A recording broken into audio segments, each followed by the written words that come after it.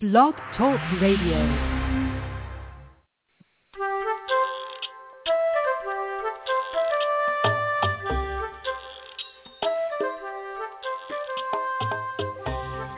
Hi there. Welcome to Teach Me to Talk, the podcast. I'm Laura Mize, pediatric speech-language pathologist, and we have a great show planned for today. But before we get going, let me do my usual announcements.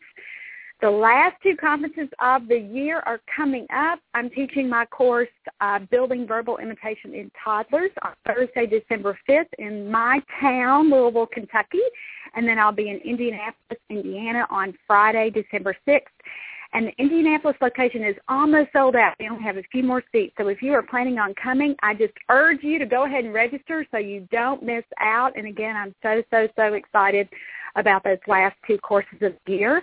I also want to mention that my first course, Early Speech Language Development, Taking Theory to the Floor, Expanded Edition, is on sale on DVD. And if you need more information about any of those continuing education events, please check that out at teachmetotalk.com, or if you have personal questions about that, you can always email me at Laura@teachmetotalk.com.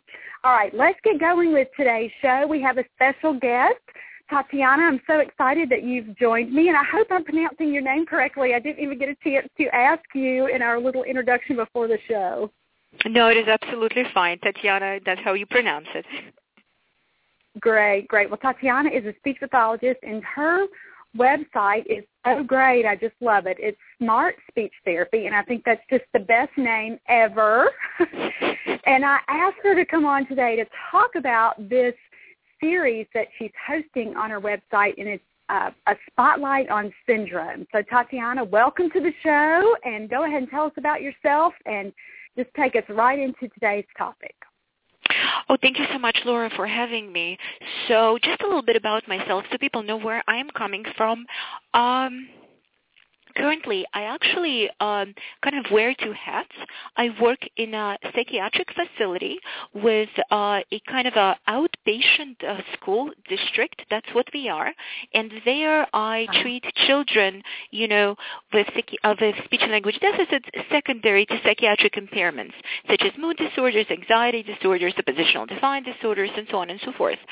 I also have a private practice and a blog, which is Smart Speech Therapy, and there I work also with a number of specialized at-risk populations, and these include kids with fetal alcohol spectrum disorders, internationally adopted kids, multicultural kids, as well as, basically kids who are kind of don't follow that kind of straightforward, typical communicative trajectory path.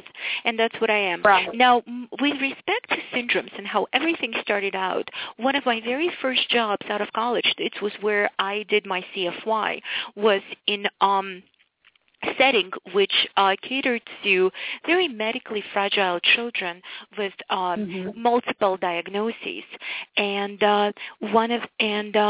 even though I worked there for only approximately 1 year, unfortunately, it was just a very, very great experience. I learned a lot about syndromes. And then, of course, I switched settings and I started working elsewhere, but I never quite forgot that experience. And I also understand how important the knowledge of syndromes is in our field, because it basically drives absolutely all the services that we, provide to these children. Right. So that is why I wanted to create the spotlight to have this information readily available for speech-language pathologists. Well, I think it's just been a great series, and I was so excited that you wanted to come on and share this information with us. And I think it's so important, particularly for speech pathologists who work in early intervention, because so many times children in that youngest developmental period, at the point that we're first seeing them, there's not even a suspicion of a genetic abnormality yet. We're just helping mom and dad put together that big puzzle with why language is not coming in as expected. So I think these characteristics of what to look for, and just along with maybe even some treatment ideas, are just going to be a wonderful topic for today's show. So take it away, Tatiana. I'm just going to let you just kind of control what you want to talk about and walk us through these syndromes, and I'll just jump in and ask a question, and I hope that it won't offend you if I just interrupt you as I have a question as we go. No, absolutely. So the first thing that I wanted to talk about is there's obviously syndromes, when we're speaking in very, very, very broad, very general terms. Syndromes fall into two categories. You obviously have a number of genetic syndromes, and which occur as a result of genetic mutations, deletions, or additions, but you also have something called the acquired syndromes. Those do not carry any genetic inheritance, but may be acquired as a result of some trauma, pre-birth or post-birth. For example, fetal alcohol spectrum disorder is one of those disorders. It is not a genetic disorder. It is an acquired syndrome, which is acquired because of parental consumption of alcohol pre-pregnancy. So that would fall under a different category. Genetic disorders would be more most of us are familiar with such examples as Fragile X, Down syndrome, Klinefelter syndrome. Those would be some of the more familiar genetic disorders to people. Obviously, there are hundreds and hundreds more, and of course, depending on your setting, we really need to understand just the entire, we need to understand how did this genetic syndrome occur? Right. How, as a result of that, what can we do to improve the patient's function despite having that, syndrome? Because even though there may be one or more genes which are altered, there are, tons more which are unaltered, and we could use those to compensate for the others in some meaningful way. Of course, most genetic syndromes there are different types of genetic syndromes. You could have, autosomal dominant, syndromes, and then you can have autosomal recessive syndromes. Okay, so for those of us who need a review with that, and we have lots of parents who are listening to Tatiana, explain the differences in those two types, please. Okay. So essentially, and again, I'm not. Oh, could I be just excused for one moment, and I'll be sorry. That's okay. I'm so excited she's giving us this little refresher course for those of you who it's been years and years and years since you were in grad school. Some of these things, even though Tatiana is saying they may be more common, you may not have seen a child on your caseload with these kinds of issues for years. I apologize for that brief interruption. That's so sorry. Okay. I'm sorry. That's Unfortunately, even though... Okay. So I apologize. So that's okay. Autosomal dominant disorders, basically, it means that one single kind of abnormal gene from either parent can cause a disorder. When it comes to autosomal recessive genes, you kind of need, two parents can be carriers, and when kind of their genetic DNA is combined, that's when you might have, that's when you might have a disorder as a result. So, for example, the syndromes I covered on my, covered on my website already is basically, one of them is Treacher-Collins. Mm-hmm. Well, in terms of Treacher-Collins, it's basically all you need is having a family member with the syndrome to have it. Having said that, you can also get it because of a mutation. Right. So that would be kind of a, one example. Then let's say we have the syndrome of what I call of very many names, which is basically DiGeorge or velocardial syndrome. Right. And again, because it's called, that syndrome is caused by a microdeletion, which means micro as in small, on the long arm of chromosome 22. So again, it's also an autosomal dominant inheritance pattern, where, again, a child only needs to get an abnormal gene from one parent to inherit the disease. Right. Now, Right. what a lot of people kind of sort of, in a way, don't realize, I guess, is that even when we talk about the basic things, like specific language impairment, well, for example, children, approximately between 20 to 40% of those children have a family history of language impairment.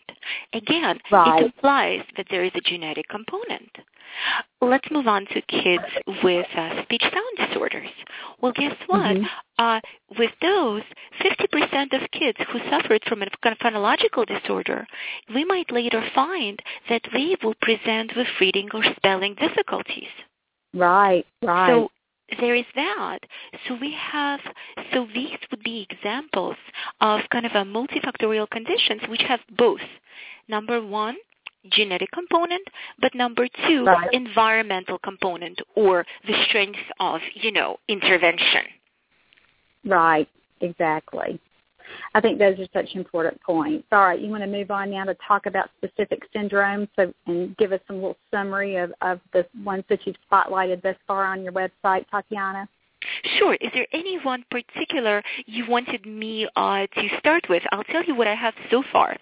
I have Treacher-Collins, DiGeorge or 22q deletion, Down syndrome, spinal muscle atrophy, or Menkes syndrome, which, by the way, is a very rare syndrome, and November, as I was told actually yesterday by a colleague, happens to be Menkes Awareness Month.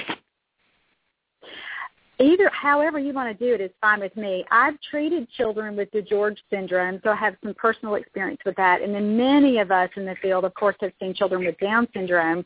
So I don't know, Tatiana, you may want to start with Treacher-Collins or Menkes that are more rare, so that there's great idea.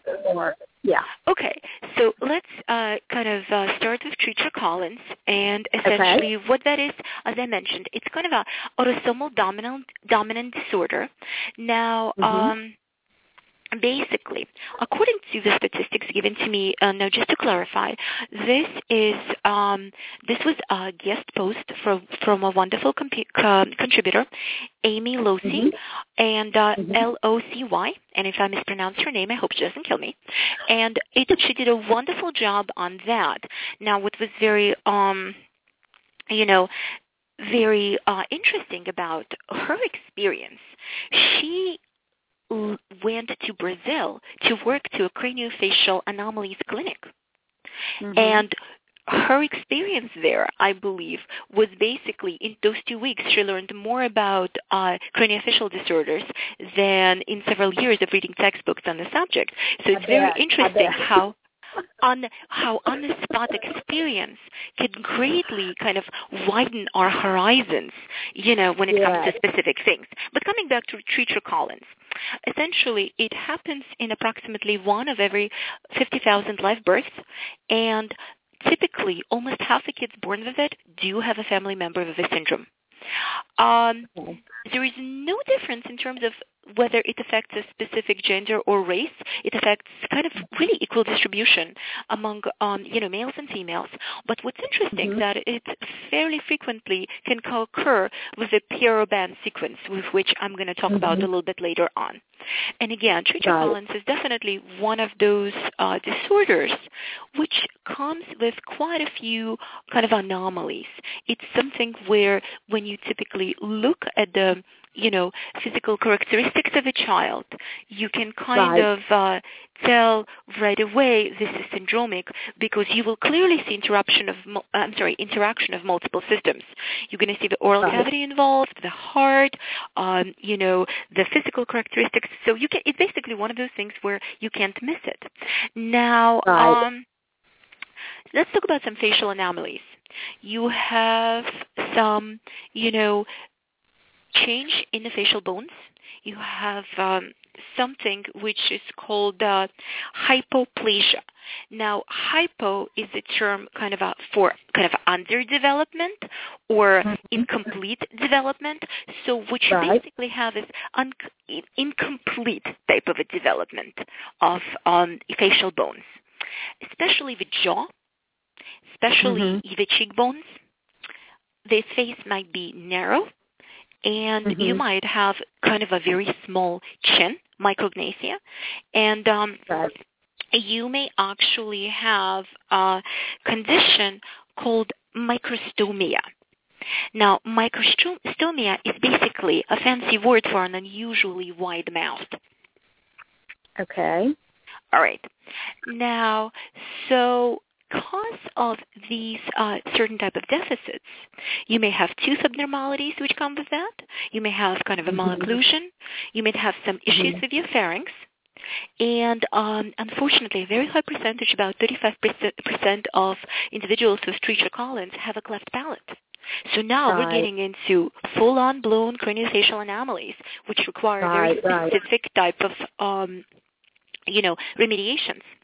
Now, moving on, kids with TCS, Treacher-Collins syndrome, they could have some ear abnormalities which may be affecting their hearing, and they may get, conductive hearing loss as well. Now, some related concerns we may have with young babies of Treacher-Collins is they may have, quite a number of them have airway obstruction, difficulty sleeping, sleep apnea. Of course, it goes without saying they're going to have feeding difficulties as well. Right. Unfortunately, here we're also, because of all the physical abnormalities, we're now getting into kind of reconstructive surgery interventions. And there's going to be, and unfortunately quite a number of them require quite a bit of these surgeries. Because you need to widen certain things, perhaps you need to narrow others, you need to correct obstructions, and unfortunately, it's a significant health risk. And of course, so we definitely have a number of specialized medical treatments which might be applied.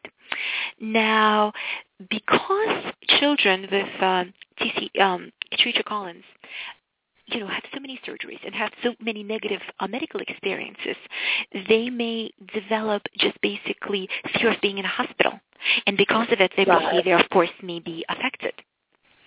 And it's something where we don't think certainly about certain things like that, but you have a behavioral manifestation due to your medical condition, not because of something, which is kind of neurologically or cognitively driven. It's something which is acquired.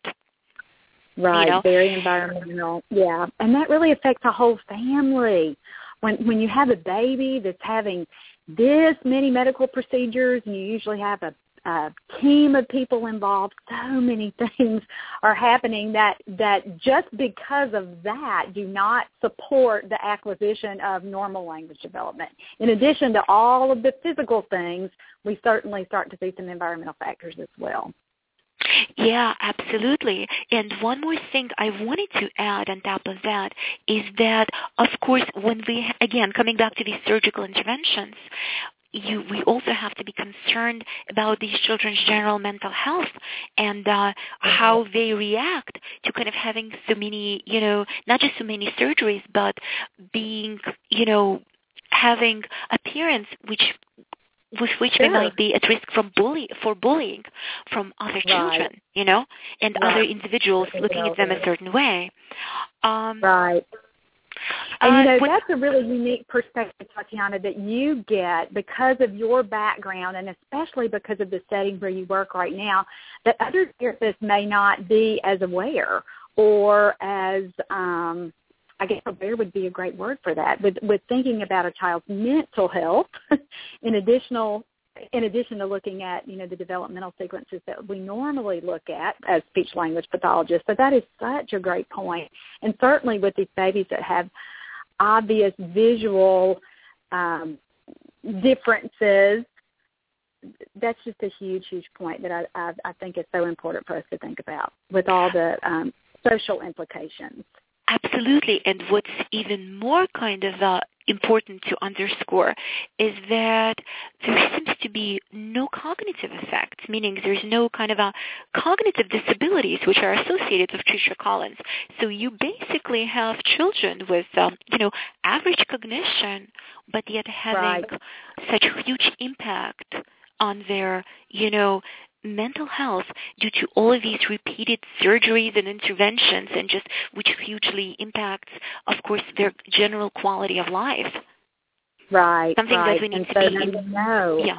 Right, and they understand what's really going on, whereas some of our other little guys with those cognitive deficits won't have as much awareness. So that's a really important point, too. Have you treated a child with TCS? Tatiana, do you have personal experience with this? No, I do not. This is not my personal either. experience.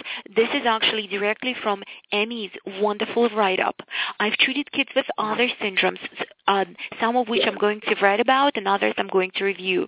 I've treated kids with Noonan's and Angelman's and, of course, Down syndrome and Fragile X and things like that. And I've treated some rare disorders as well. I had kids with TCS in our, in our setting when I worked with, for my CFY, but it was other clinicians who had them at that time because I was the only treating therapist. So my exposure was basically cursory versus having personal experiences. Right. Mm-hmm. So, just to briefly go over before we move into Menkes, because I think that because that's a very rare disorder which requires kind of a lot of recognition. When it comes to speech and language issues, we're going to be talking about feeding interventions. Mm-hmm.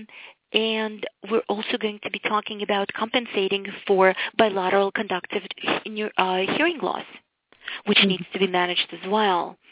Of course, because we're talking about issues with decreased jaw size and micrognathia, we're talking about speech sound disorders, of course. Right. And finally, even though cognition is okay, but because this population had very extensive hospitalizations in early childhood, we always worried about, the effect of that on their language development to reduce opportunities to, typical developmental experiences of peers. Right, exactly. So, and I'm not going to go over surgical interventions because that could be looked up on, on my website. Exactly. And then, of course, it goes without saying that we really need a multidisciplinary approach to this condition. And then, I think what's very important to understand, and again, to underscore, when you have very quality and comprehensive long-term care by your multidisciplinary team, you can actually lead a fairly normal life, and you can be successful in your life. And that's a very important point when we think about, because so many people have certain preconceived notions about looking at people with disabilities. You see somebody looking a certain way, and you make these unfair assumptions regarding their cognitive functioning and regarding their quality of life. And we need to kind of really stop ourselves and just kind of say, hey, I don't know anything about that. I am just starting to work with this child. I need to research as much as I can so I can give this child absolutely non-biased and comprehensive services possible to put them in the place where they want to be. I just heard this expression recently from somebody, and I think it was used by one of the presenters at one of the presentations, but I ran across it on one of the Facebook pages where somebody says, it's like, ask yourself this question, what can I do to make sure if this kid goes to college if they want to? And that's a great driving force for all of our jobs, don't you think? No matter what setting you work in, what can I do to make this child successful long term? What can I do right now for this child and this family? I love that. I love it.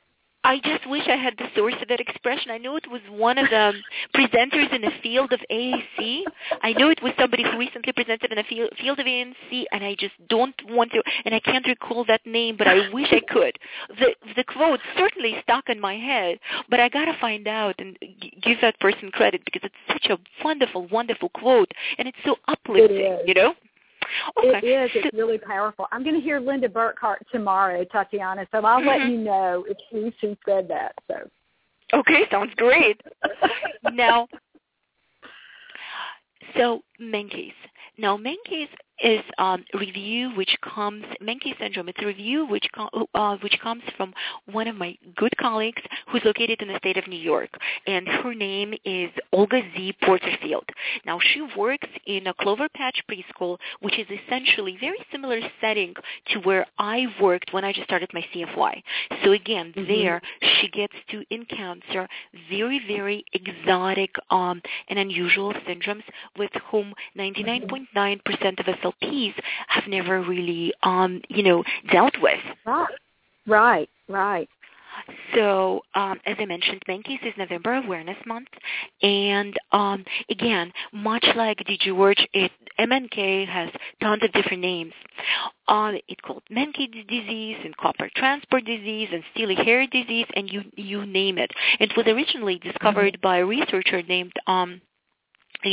John Hans Menkes. Now, it's an X-linked recessive disorder.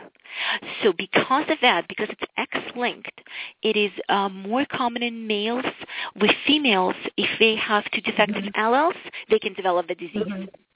Now, the disorder is caused by a very specific defective gene, and it's called ATP7A gene.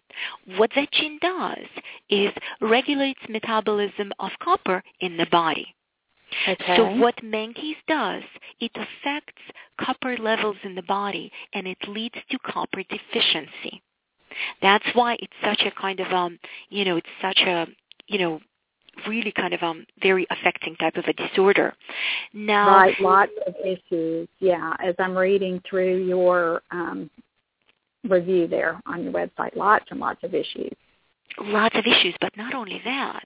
What was very interesting to me, that supposedly for the first several weeks, 6 to 8 weeks, these kids develop just fine. They develop normally. All of a sudden, there is that kind of a huge change, and they start experiencing these huge delays. It's kind of a severe developmental delay and loss of early skills, early function.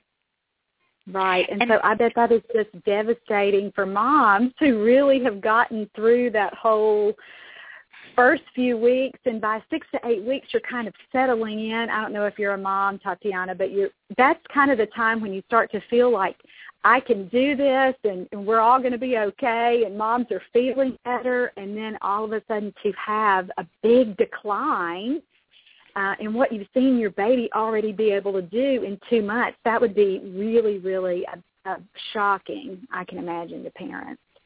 Yeah, and unfortunately, it's one of those diseases which is so sad that basically it's not a great survival rate, and there is a life expectancy typically of less than 3 years. Having said that, Menkes also has a number of mutations. So it's not something where it appears one way. It has a number of variations. And depending on the variation and mutation which is occurring in a child, what you get is you may have a longer life expectancy and slightly, kind of a mildly different manifestations. What's interesting is that it's caught very, very early and treated aggressively with copper injections. The results are positive, but you have to catch it very, very early. It has to be done aggressively and right away. You literally have to be, unfortunately, you really have to be, unfortunately, kind of really on top. Think about it. When you have something like that devastating happen and you're a parent, you don't know where to turn to, who to talk to, and it's just incredibly I can't even imagine what a poor parent might go through. You don't think about things like that right away. But and I think a pediatrician would really have to be on the ball, because some of these things that I'm just reading about, I really think, failure to thrive, weak muscle tone, I wonder how many times this could be dismissed as something else and then not treated again as aggressively as it should be to get a better outcome right at the beginning. So, yeah, that would be really, really scary. But what's good about it in a sense, good again, it's such a relative term. So, so what's in a way, I guess, recognizable is that kids are, born with kids get this very, very distinctive silvery type of hair. Unfortunately, so something that a pediatrician would notice right away. And absolutely. Yeah. So okay, because by the time your symptoms occur, the child's symptoms occur, it's been approximately 6 to 8 weeks. And of course, we know when babies are born, not everybody's blessed with great hair, Right. But perhaps because their hair has been described as kind of a strikingly peculiar, unusual, pinky, colorless, or steel-colored. And because of that, perhaps this could be something that the parents could be alerted to and then aggressively follow up. And of course, what I highly recommend to just about everybody, and this is something that you asked me before, Laura, if I have any kids. I do not yet, as of yet. But if I'm planning on having children, I would definitely strongly consider genetic testing. Right. And I also recommend to people who, of course, have no objections to that. I strongly recommend genetic testing, even if you are planning on keeping the baby no matter what. The reason why I mention that is because it's very good to be prepared. Because knowing in advance you will have a child with Down syndrome, and plan in advance regarding what type of interventions you will be using and planning for that child the minute that child is born. Because our best defense, our best kind of course of action, for anything is appropriate preparation. Exactly. And no matter what your views on that, and that's a little bit controversial. Absolutely. With, all of the different belief systems that different people have. And again, I love that you interjected, even if you're planning on having the baby no matter what. So this discussion goes well beyond decisions that moms would have to make in that prenatal period. But I totally understand what you're saying and appreciate that. Yeah, absolutely. It's important to bring that up, and of course, because every individual's choice is of course different. But be that as it may, we just need to be prepared, and that's important for planning future everything. Everything. That's true. Preparation is our greatest resource. So to continue, to continue, what's really kind of the statistics on incidents really significantly vary. And I'm looking at these statistics right now, and they're completely different depending on the country. And although it's very interesting how in Australia they're reported to be much higher. And this actually gave me an opportunity to study about the founder effect. Now, I actually have heard of that term, but never really kind of bothered to look it up. So this was something that I looked up, and I actually added to this presentation, that it's actually the founder effect is a fascinating condition where a new population is established based on from a small number of individuals from a larger population, which, because in terms of even how Australia was established in the first place, because, in the olden days. So it's very interesting how it might be high because of that. Now, it's actually the founder effect. It's very interesting because now that I'm recalling, this summer I was over at Massachusetts, and one of their islands, and I forgot which one. I believe it was Nantucket, if I'm not mistaken. I think I'm pretty sure. It had when it was originally established, there was a huge number of kids coming out of there with hearing loss who were basically born deaf. And the citizens kind of didn't really give it much thought why, that's happening. They thought it was the norm. What started being very interesting, once people started leaving the island and the population started diluting more, it wasn't seen when people moved off or intermarried into other families, or it was significantly dramatically reduced. Wow. There's something to be said for a variation in the genetic pool, of course. Yeah, how about that? So it's very, very interesting.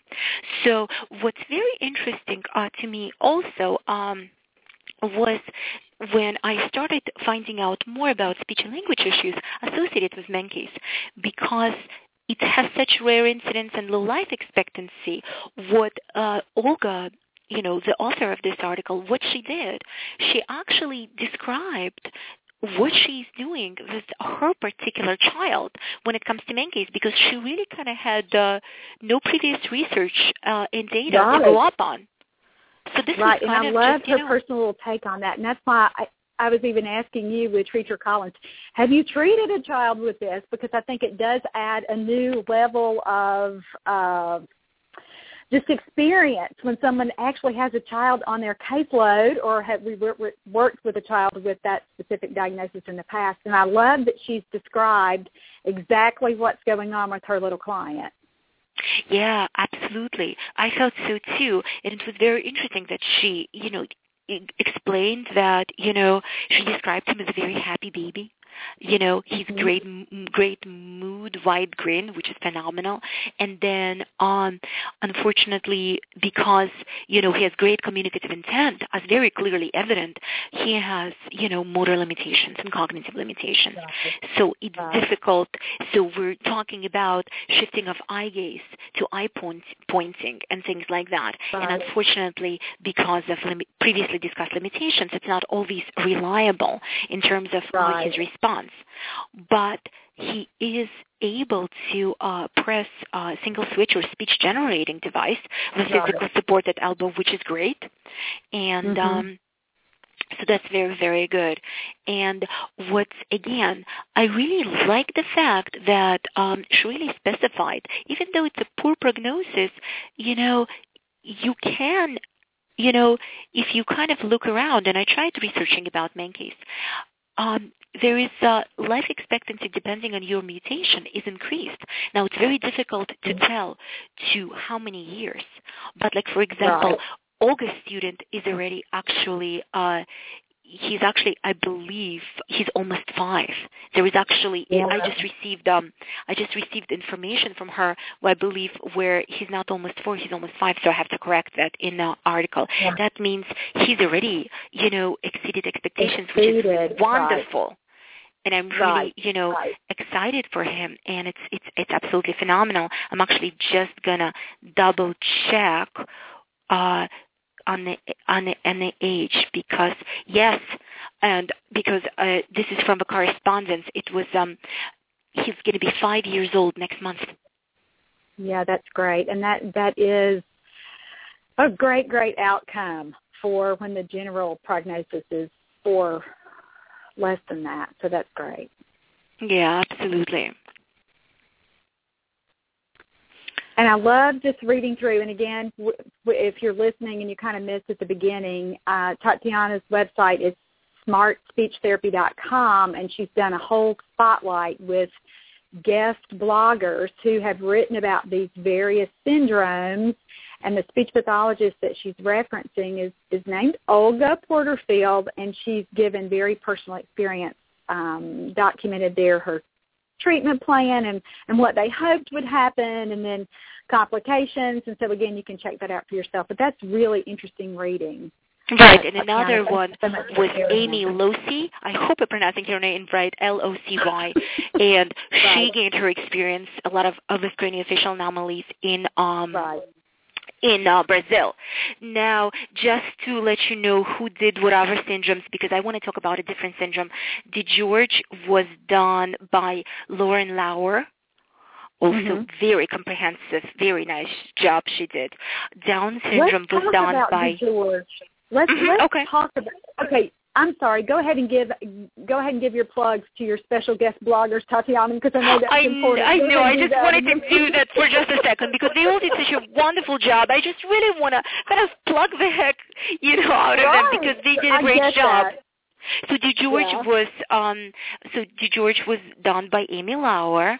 Now, Lauren Lauer. Yeah. I was just talking about Amy. I apologize. Down syndrome done was by a colleague blogger, the one who's very, very well known to me, and it's Rachel North. She actually has a Queen's Speech blog. I believe both Amy and Lauren also have blogs. Unfortunately, they kind of didn't include the information there, but both of them do have blogs as well, if I'm not mistaken. So, we can certainly check them out. Now, Olga Portofel did Menkes, and I had another one on spinal muscle atrophy done by a wonderful colleague who lives actually in my state right now, Rose Ann Kesting, and she's actually in the state of New Jersey. We're really located not that far off from one another. She did a wonderful post on spinal muscle atrophy, and she's also a pretty well-known blogger. She runs a blog called Cooking Up Good Speech with Speech Snacks. Mm-hmm.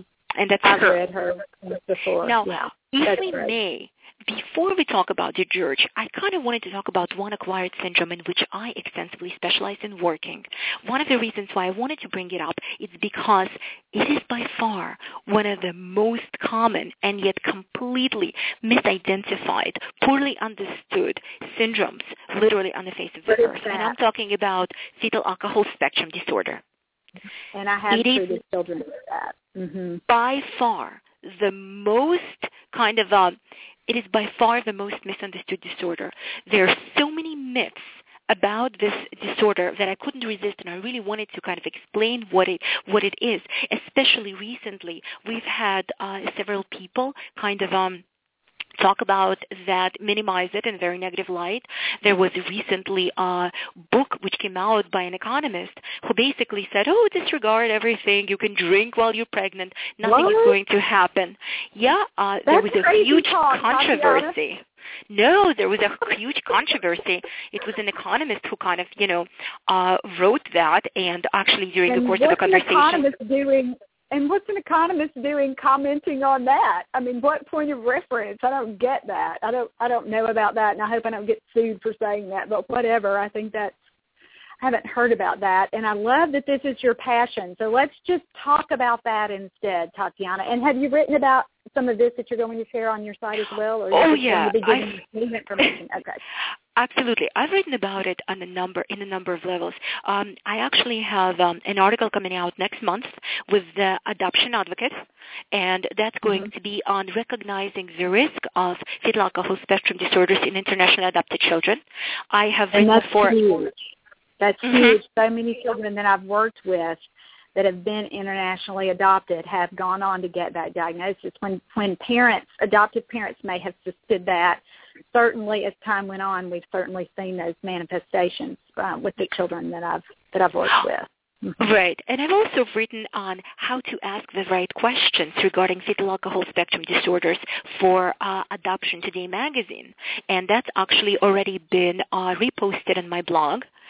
I've also done 2 presentations for speechpathology.com. And I also have a number of products in my online store dealing explicitly with fetal alcohol spectrum disorders. Because what people need to understand, it's not just internationally adopted children. Any child here in institutionalization has huge increased risk for that as well. Because we have so many kids in institutions right now and in foster care and, in child protective services care and all of these places, and kids living in kind of abused and neglected kind of households and things like that. All of these kids are at risk because essentially what people kind of need to understand is that, yes, genetics, plays a huge part. And yes, some people are very lucky. They have excellent genetics. And even if they drink during pregnancy, the results may not be as strong. And that's it's an area called epigenetics, where you have interactions of genetics and environment, which may create unexpected outcomes. For example, when researchers did studies in mice, they found that some mice was really heavily, affected by strains of kind of ethanol or ethyl, for some reason I can't recall, but others were virtually unaffected. But what we need to understand that you can't tell until that kid is born. So it's just better policy not to drink, period. Or if you're planning on conceiving, just stop kind of drinking a couple of months in advance. You can pick up your habits afterwards. Booze can wait. because what essentially happens is something that... That's going to be the quote of the show, booze can wait. I love no, it. but seriously, booze can wait. Because, for example, I enjoy a glass of wine or a glass of champagne as much as anybody else. But if I'm planning on getting pregnant, I'm going to make sure nothing is in that system for the duration of that pregnancy and nursing. It's kind of a simple common fact. You eliminate, let's say you eliminate raw foods, you eliminate foods with mercury, you eliminate coffee, you want to avoid risks of miscarriage. Try to eliminate the greatest teratogen known to earth, Yeah, exactly. Tell us with fetal alcohol syndrome, what are some things if a child has not been diagnosed, and particularly for those of us who specialize in early intervention, what are some things that we might see? Okay. Well, to begin with, when we get these kids in early intervention and they're up for assessment, we really need to, before we even look at a child, which is what I do, we need to get very detailed case history on the child because a lot of answers may be hiding in that case history.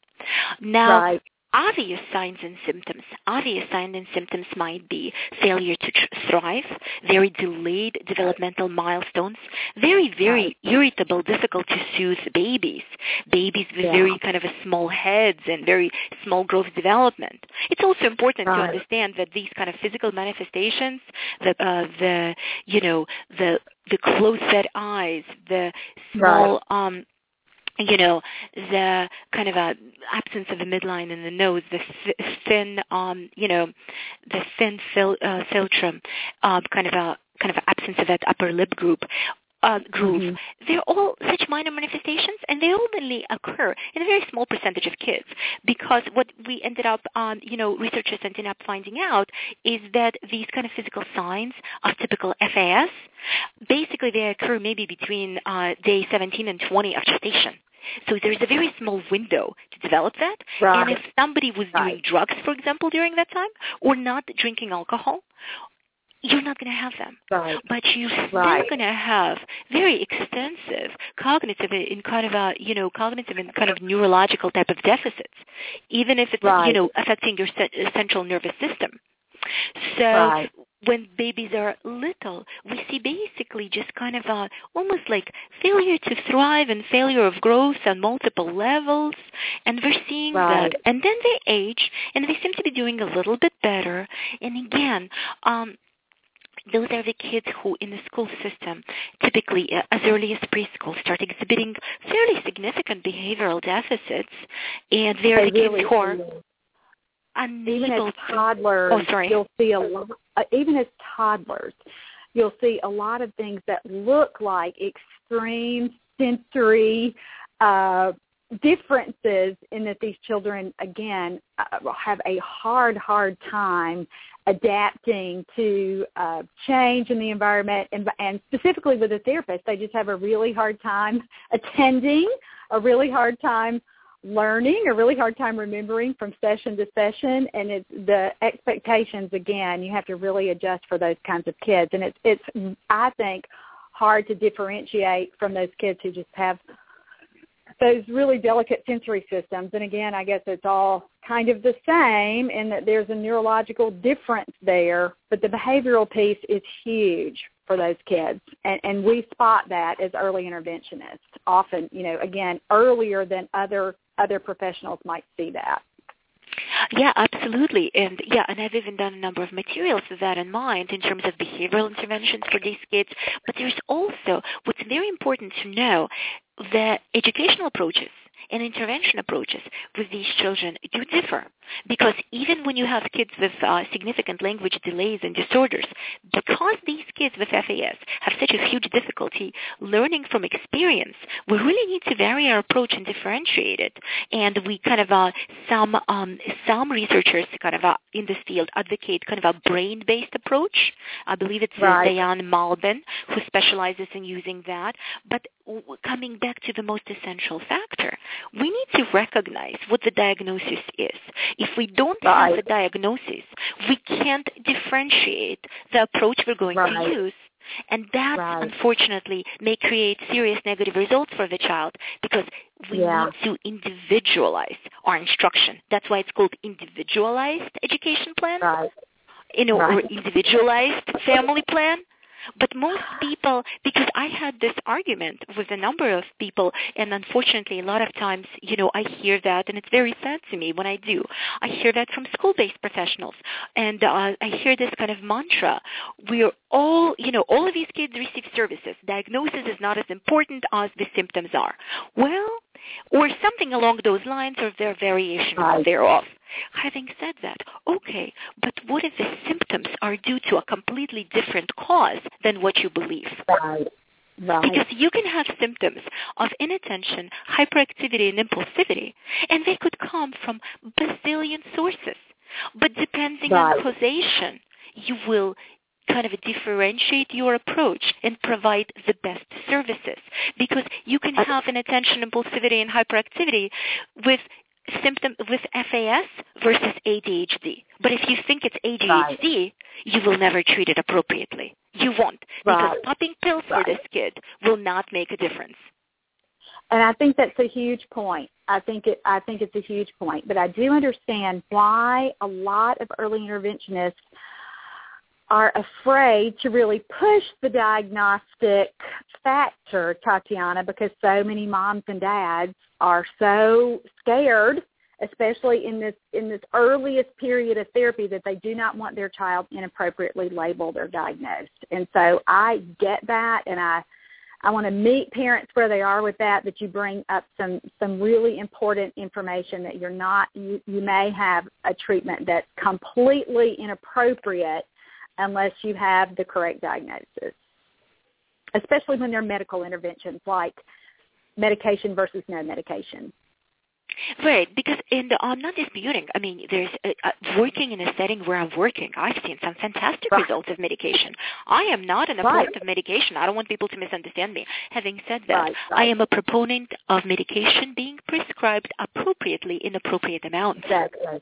Exactly. And I do think you have a really unique perspective because of where you work with your setting versus someone who is a general, who see children with non-specific developmental issues. So they work for a state early intervention program. Their experience will probably be vastly different than where you're coming from.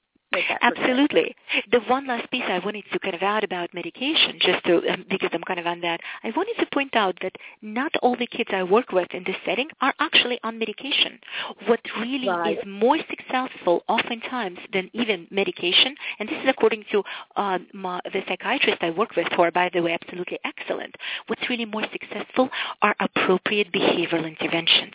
If you're using the correct behavioral interventions, and no, I'm not talking about ABA, before people start thinking, I'm talking about true social cognitive intervention approaches, real therapy, which are applicable to child and are based on the child. You can have absolutely amazing results as long as you have that specific type of approach which is differentiated per child. Right. And I so appreciate you saying that. And I do think that we can't write a treatment plan based on diagnosis alone. And I love that you've talked about that over and over and over. And I love that you've talked about even though a child has a specific, genetic alteration, we still have to look for those strengths, and we still have to look for those other ways to compensate. And that may be very different from child to child, even with the same diagnosis. So I love that you've talked about that today. Thank you. I really kind of, appreciate that. So just to kind of, I know we only have about 7 minutes going, so I wanted to so I kind of wanted to wrap up. I could certainly talk about, a little bit about the DiGeorge syndrome, or we could just kind of simply wrap up just kind of in general. What would you prefer? Let's just wrap up in general, Tatiana, and we'll have to have you back on really soon to finish this with these other. I don't want to leave our audience kind of hanging, but I would like for you just to summarize. And I just can't tell you how much I appreciate you bringing your personal knowledge and your experience, which, again, is probably really different from lots of our listeners, so that they can benefit from from that different perspective. Okay, and that's great, and I would like to be actually back on again because I'm very passionate about this. This is my very, very kind of a favorite. And I love it. Yeah. I mean, my mom. I mean, I basically, I should have. I'm seriously considering, tattooing the words differential diagnosis on my arm. I won't because I don't like tattoos. But if I had to ever consider tattoo, I think that would be my choice. Because I'm all for it. It started from the beginning. It started with that very first setting where I worked for the School for Medically Fragile Children. I've seen so many kids being kind of, carefully diagnosed. One genetic disorder ruled out, another genetic disorder ruled out, constantly being kind of assessed and assessing. And it was very clearly evident. If we think it's something else, we may not provide appropriate intervention. Now, we as speech-language pathologists, we really kind of need to understand the potential etiologies of communication and swallowing disorders, and that includes genetic disorders. And this is from the ASHA position statement. I can even quote from which page. It's page 6, I'm serious. Dated 2007. We need to know what we are treating. We need to know. We can't be, I'll figure it out along the way. I'm seeing the manifestations. I'm seeing the symptoms. Well, I'm going to address them. No, it's not as simple as that. Don't miss important variables. Yeah, and I totally agree with that. And you wrote a great article about this regarding childhood apraxia of speech and how children have come to you with the neurologist or another specialist who's given that diagnosis with knowing very little about a child's communicative system, and so that often can be misdiagnosed by someone who has the child's best interest at heart. They want them to get speech therapy. They recognize this is a speech problem, yet they really don't have the skills and expertise as a speech-language pathologist would, and so it can be misdiagnosed, and the kid can come to you, again, with incorrect information. Absolutely. And here's what I wanted to add on that topic. Since I'm also in another uni position, I actually do lecture to psychology and psychiatry fellows. And as part of those guest lectures, I am actually privy to what information they read prior to me lecturing to them. And I can tell you the information contained in the medical textbooks could at best be described as pitiful and outdated. Exactly. I know exactly how little information they get on this topic. And yet, because by the virtue of the fact that they have the labels MD or PhD attached behind their name, a lot of people put a lot of clout. And the important thing here is respect the medical professional, but exercise your own judgment and experience as a clinical professional or as a parent for that matter to see whether or not their impressions and opinion make sense to you. And if they don't, seek a second opinion or research more about this matter. That's exactly right. And I've treated so many pediatricians' children here in Louisville, and so many of them tell me time after time after time, we receive so little information about development of communication skills. And actually here at the University of Louisville, it's a 1-hour lecture about language acquisition, and it's optional. And that is so scary to speech pathologists because the pediatricians are our first line of referral. And if they're not educated enough to recognize an issue, they certainly are not going to be able to identify all the children that they should reach. And so, again, I've talked about that a lot on the show, and our regular listeners, that's not new information because I've shared that a lot because it's been so just surprising that our pediatricians would get so little real information. And you're finding the education that our doctors receive about communication disorders in general is far less than what we think it is, far less. Yeah. Absolutely. And that is not to say there's some phenomenal pediatricians. I've worked with one. Yeah, she's fantastic. She is absolutely phenomenal. She's so well educated, and she's also a presenter. Her name is Dr. Alla Gordon. If anybody from New Jersey, I'm going to plug her in briefly. But she's phenomenal. She really knows her stuff, but she herself tells me, she's like, this is my perspective.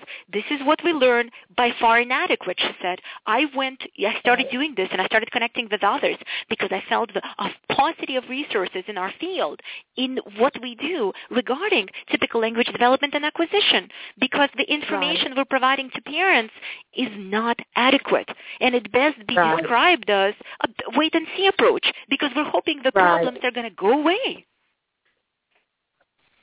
And for those of us who specialize in birth to 3, that, again, we miss so many children because the kids are not identified. And that early intervention is just critical in that child's entire trajectory.